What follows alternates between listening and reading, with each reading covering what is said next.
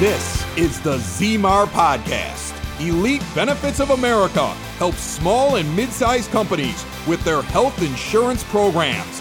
And now, your host, Butch ZMAR. So welcome back to the ZMAR Podcast. I have David Greenwald. I appreciate you come joining us on the show. Thanks for having me. It's really a pleasure to be here, Butch. One of the topics I wanted to talk about briefly is the employee setting. So employers try to do wellness programs. Not all of them do. We have mid-sized companies that really don't have a serious interest in doing it. And so then it falls back onto the employee when it's not provided. But even all wellness programs, even when I look at it as a benefit advisor, they're not great. They're there to put a carrot in front of an employee to kind of keep them moving, create some incentives. I think most of the time they fail to a lot of degree. The employer just feels like they're throwing money out there to try. But what just a couple ideas in the workplace on a regular basis? What can some people do? Just a couple tips of, hey, how can I make this better than I'm doing right now? And I know meals was probably one of it, and then of course activity, because we sit in a chair most of the time. Well, yes, and there's no way in heck I'd recommend for an employer that they try to manage this. Don't. I don't mean don't deal with it. Of course, deal with it. It's incredibly important, but don't try to manage it. And also, regardless of whatever the wellness offering is, if there is one, it's going to take a village. So let's say that someone's got on-site Weight Watchers, just as an example. As I find that from time to time, people, Dave, we've already got a program. And let's just say it's on-site Weight Watchers. That's great. Now you've addressed 10% of your people that might do it, and it's also been there, done that. It's so huge and been around for so long. And it's also primarily women driven. And I don't mean that there's plenty of men that do it, but that's because they have 5 million members in Weight Watchers. So there's going to be, quote, plenty of men doing it. But as a percentage doing it, it's not plenty of men doing it. So it's very, female oriented generally as far as who will uptake, that. So, and I'm not knocking Weight Watchers. What I'm saying is that whatever you've got, let's just say that you do have something that's weight management, obesity oriented. It's not enough. And the reason I know it's not enough is because your workforce is getting heavier and more out of shape every single year, 2 years, whatever you want to say. It's not moving the needle in a significant way. So that's kind of a one thing. Another thing is that what I find a lot of companies do is they bring on, quote, wellness that is extremely generalized. It's like going to a primary care doctor when you've got a liver issue. That's a place to start. It's fine, but they're not a specialist. They don't specialize in obesity management. And we are like laser knife specialists at obesity and weight management. So going to a specialist, obviously, they're going to have much more depth, much more detail. So I think it's important that employers look at that. The other thing I found too is some of these things are set up, and some of the wellness offerings are set up, as you know, and I know I'm not telling you anything you don't know, but they're set up to make it look good. Like, what'd you have the people do? They filled out a survey. Oh, what was your uptake of that? 85%. Wow. That's compliance. I mean, these people, they took a survey. It took them almost 5 minutes, and then we gave them $25, $50, $75, $100 for filling out a survey that is not behavior change oriented. It doesn't cause the person to do anything. 95% of the people who did it solely to get the thing. They barely paid attention. They were clicking boxes so fast as they were doing this thing, but they'll compare it to a comprehensive behavior change oriented program as though there's any similarity whatsoever. Well, we had 85% compliance with this thing, Dave, and we only had 55% compliance or whatever with yours, or something that's truly comprehensive in its approach. And you go, that is not a good comparison. So I think that what you're offering should have the chance to move the needle in a measurable way. And the other thing is that I think that we don't come at it this way with companies, but I think it's important too that if you're working, first of all, I think it's important if you're trying to address workplace weight management, wellness, obesity, that you are working with somebody who specializes in that and add it to anything else you've got going on. It's going to take a village. Add it to anything else you've got going on. It needs to be as turnkey for the employer as possible. It needs to be as easy to manage. It needs to be as hands-off as possible and not a pain in the butt. The data needs to be aggregately available, not individually, HIPAA, in violation, all that stuff. I think it's just really, really important that it is considered integral into the company's life, because this is becoming unsustainable. What's going on? The direction that we're headed, the course that we're on, and then removing that risk. So I'm only hesitating. I'm only stumbling on my words because I normally stay as far away as I can from making anything sound like it's pitchy. Companies should be concerned about wasting money on this. They should be. So we don't make it a risk at all for the company. The employer shouldn't have to pay. That's how we address it. The employees will pay. It will be based on what the employees want, whether they're willing to uptake. And then on the back end, only with success as a part of the plan, the employer can then reward on the back end in some way when the employee student, so to speak, does a certain minimal level of blah, blah, blah, and it can be attached in a number of different ways, but it doesn't need to be something that costs an employer anything up front. It does need to be able to provide a return on investment. And I think that it should be I think weight management and obesity should be added to anything else you've got going on from a specialist view, just because we know that what's being offered right now is not universally working. One thing I want to touch on, because now you have the workplace and it is what it is, but like on the executive level, and I made a comment the first time we had talked was, the one thing I've noticed throughout the 20 years or so I've been in business is a lot of the client, or not, I wouldn't say all of them, but there's a percentage of clients, and it seems like it keeps growing, is we have people that put a stake in the ground. They start this company just like you did back in the 90s, and they just got busy, right? They got busy with life. They got busy building this company. They build it up, hundreds of millions of dollars, whatever it might be, and then their lifestyle totally takes it. And there's so many executives that I meet that are heavy, and this may be no different than the employee base conversation, but I just thought, hey, maybe you got some comments on these successful business owners, executives, because there's so much demand in the workplace and at home for that matter that pulls them away, and maybe you have some comments on that. Yeah, absolutely. The thing about being a leader is leadership is, I guess loosely, the ability to kind of influence or guide others, or entire organizations, groups or entire organizations toward a common task, right? And so as a part of that, the leader feeling their best is far more likely to have a positive influence on their influence and leadership because they feel their best. Their communication with people, which is going to be critical to the leadership, is going to be better in the sense that they're going to be in a better emotional place, better mental space, and they're going to be thinking more clearly, as they're more fit, as they're eating more real food, as they're taking care of themselves. The thing is that so many leaders are so consumed, and I get it, with taking care of everybody else. They've got so many people that rely on them, and they want to make sure everybody's taken care of, and they've got pressure and they've got stress, and they're the ones that people are looking at to, direct and solve or to help be a part of the tip of the spear on how are we going to get through this? How are we going to work through this? What's the best way to manage this? And so the pressures are there. Leaders feel it. And the lifestyle is also quite contributory to it. There's going out to eat meals. There's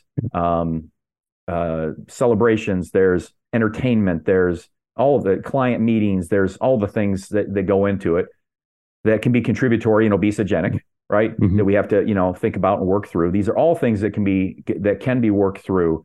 But these are real factors. The leaders that we work with, no matter who it is, a leader in any in any genre you want to pick, also wants to feel just more legitimate, authentic confidence, and to feel respected and feel confident when they come into the room, when they lead the meeting, when they when whatever, and all of that goes into them taking care of themselves better, putting themselves a little higher on the priority. And I want to say this: people will say sometimes, I can't really focus on this because I can't put I've just got too many other things that are priorities. I can't put it in the number one spot, Dave. It's not required to be in the number one spot. It'll never be in the number one spot. What's going to be in the number one spot, I found this just kind of universal, is the things that allow us to earn a living. I mean, I hate to say it, but it's just what it is. That goes in the number one spot, and it can flip back and forth with the number two, but it's people that rely on us and the people that we need to serve, whether it's family, the employees, shareholders, whatever it may be, whoever it is, the people that rely on us, that and earning a living will stay in that 1 and 2 spot. It just is. We've got to keep a roof over our head. We've got to be able to pay the bills. We've got to be able to do the things that we need to do to live in this society we live in. The highest fitness is ever going to get, and I found this almost universal for all of my successful students, is that 3rd spot. But it needs to be in that 3rd spot more often than it is. So sometimes people will go, I can't do this because I can't put it in the number 1 spot. Don't worry about it. It doesn't need to be in 1 or 2, but get it into the 3rd spot. Have it as a high enough priority where it's in that 3rd spot, and put your own oxygen mask on. Flight attendants tell us all the time, put your oxygen mask on before you try to help others. The reason being is that if you're not here and you're not breathing, you can't help the others. And the thing is that we know that leaders want to help. They want to serve. They want to make sure that they're doing all they can for their organizations and for those who do count on them the most. If you want to be able to help others the most, you've got to take care of you, because the better you feel about you, the sharper you're going to be, the better your communications you're going to be, the better your energy is going to be, the better your mindset, attitude, positivity, all of the things that are necessary to be an effective leader are going to be positively impacted if you take better care of you. Well said. So we're gonna wrap up with what you keep mentioning. It takes a village, right? And so you created a village, your own village, to help these people, and it's like this university of people that come together. There's accountability. There's sounds like camaraderie. And there's a lot of interaction. And of course, there's input and advice and growth and all this stuff. Can you share a little bit about this university that you had put together to help these people in the village?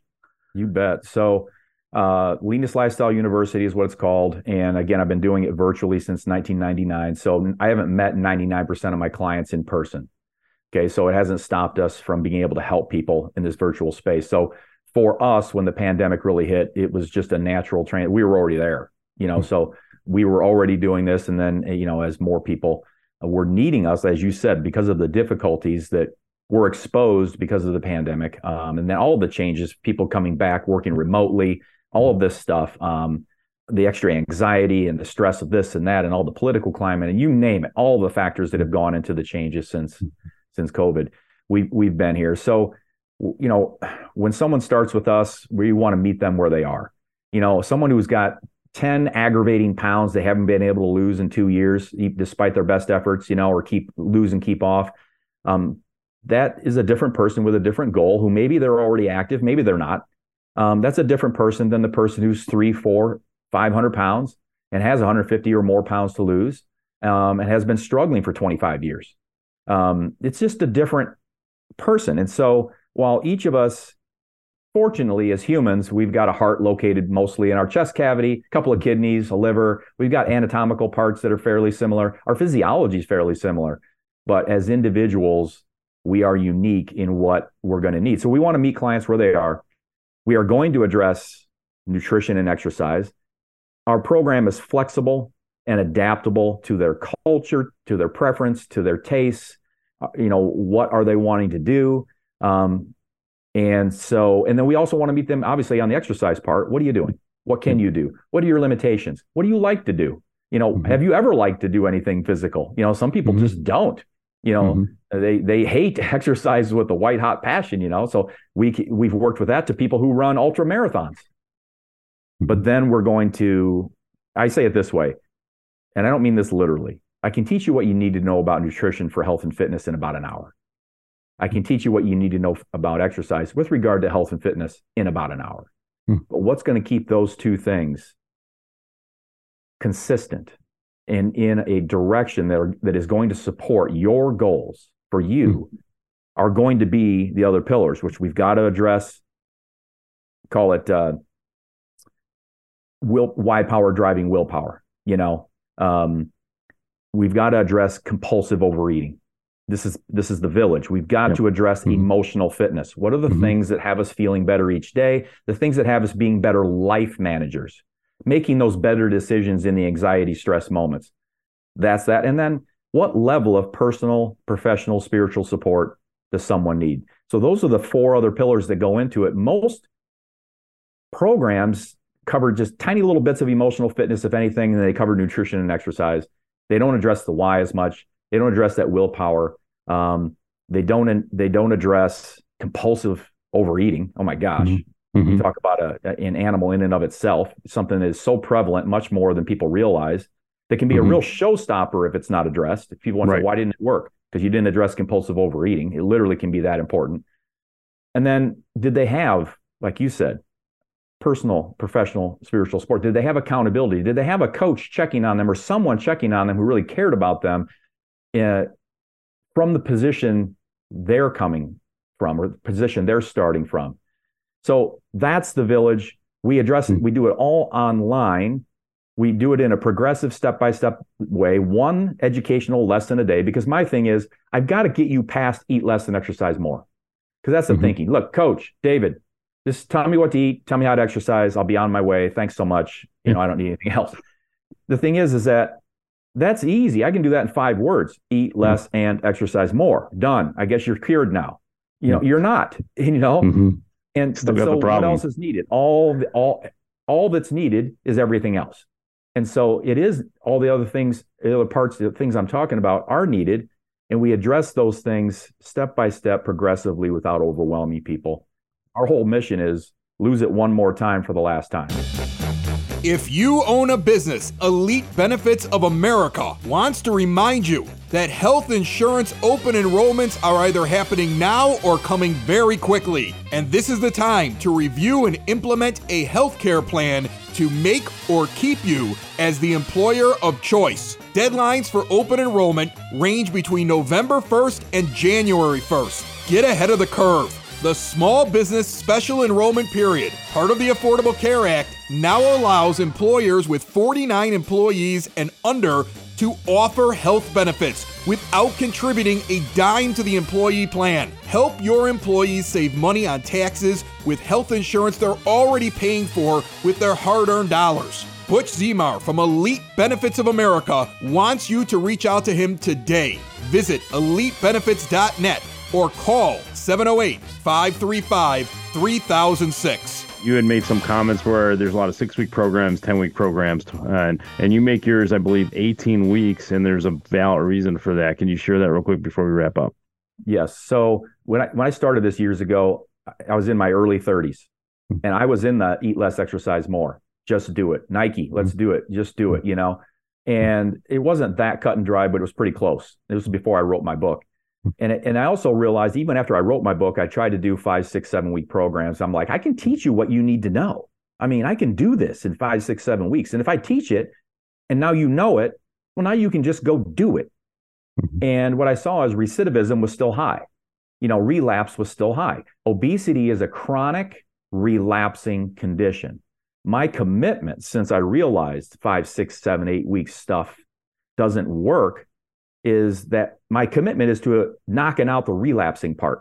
It's going to be chronic, meaning we're going to have to put some energy into it at all times. Not the same energy. You know, if you're starting, you're 50 pounds overweight, the energy is going to take up front will be a little more than what's going to take in maintenance, because you've got so many other things in the back of your brain. It's subconscious at this point. Your habits are in place. We got it. But it's going to take some, you know, it's going to take some effort up front. But it can be won. And that's really the message, you know, that I want to get across. It can be won. if it's really addressed in the comprehensive way, but in a way where someone can really implement it, into their daily life in the crazy busy world. Because all of that we have to consider too, and I do. It's a crazy busy world. Leaders of companies, employees, everybody, it's crazy busy, and it has to fit. So we make sure that it does. We make sure that your online time is not overwhelming. The way we've transitioned to our lessons being 1 minute a day, one video lesson a day with a little bit of extra reading, with an ability to read or to see and view more if you want.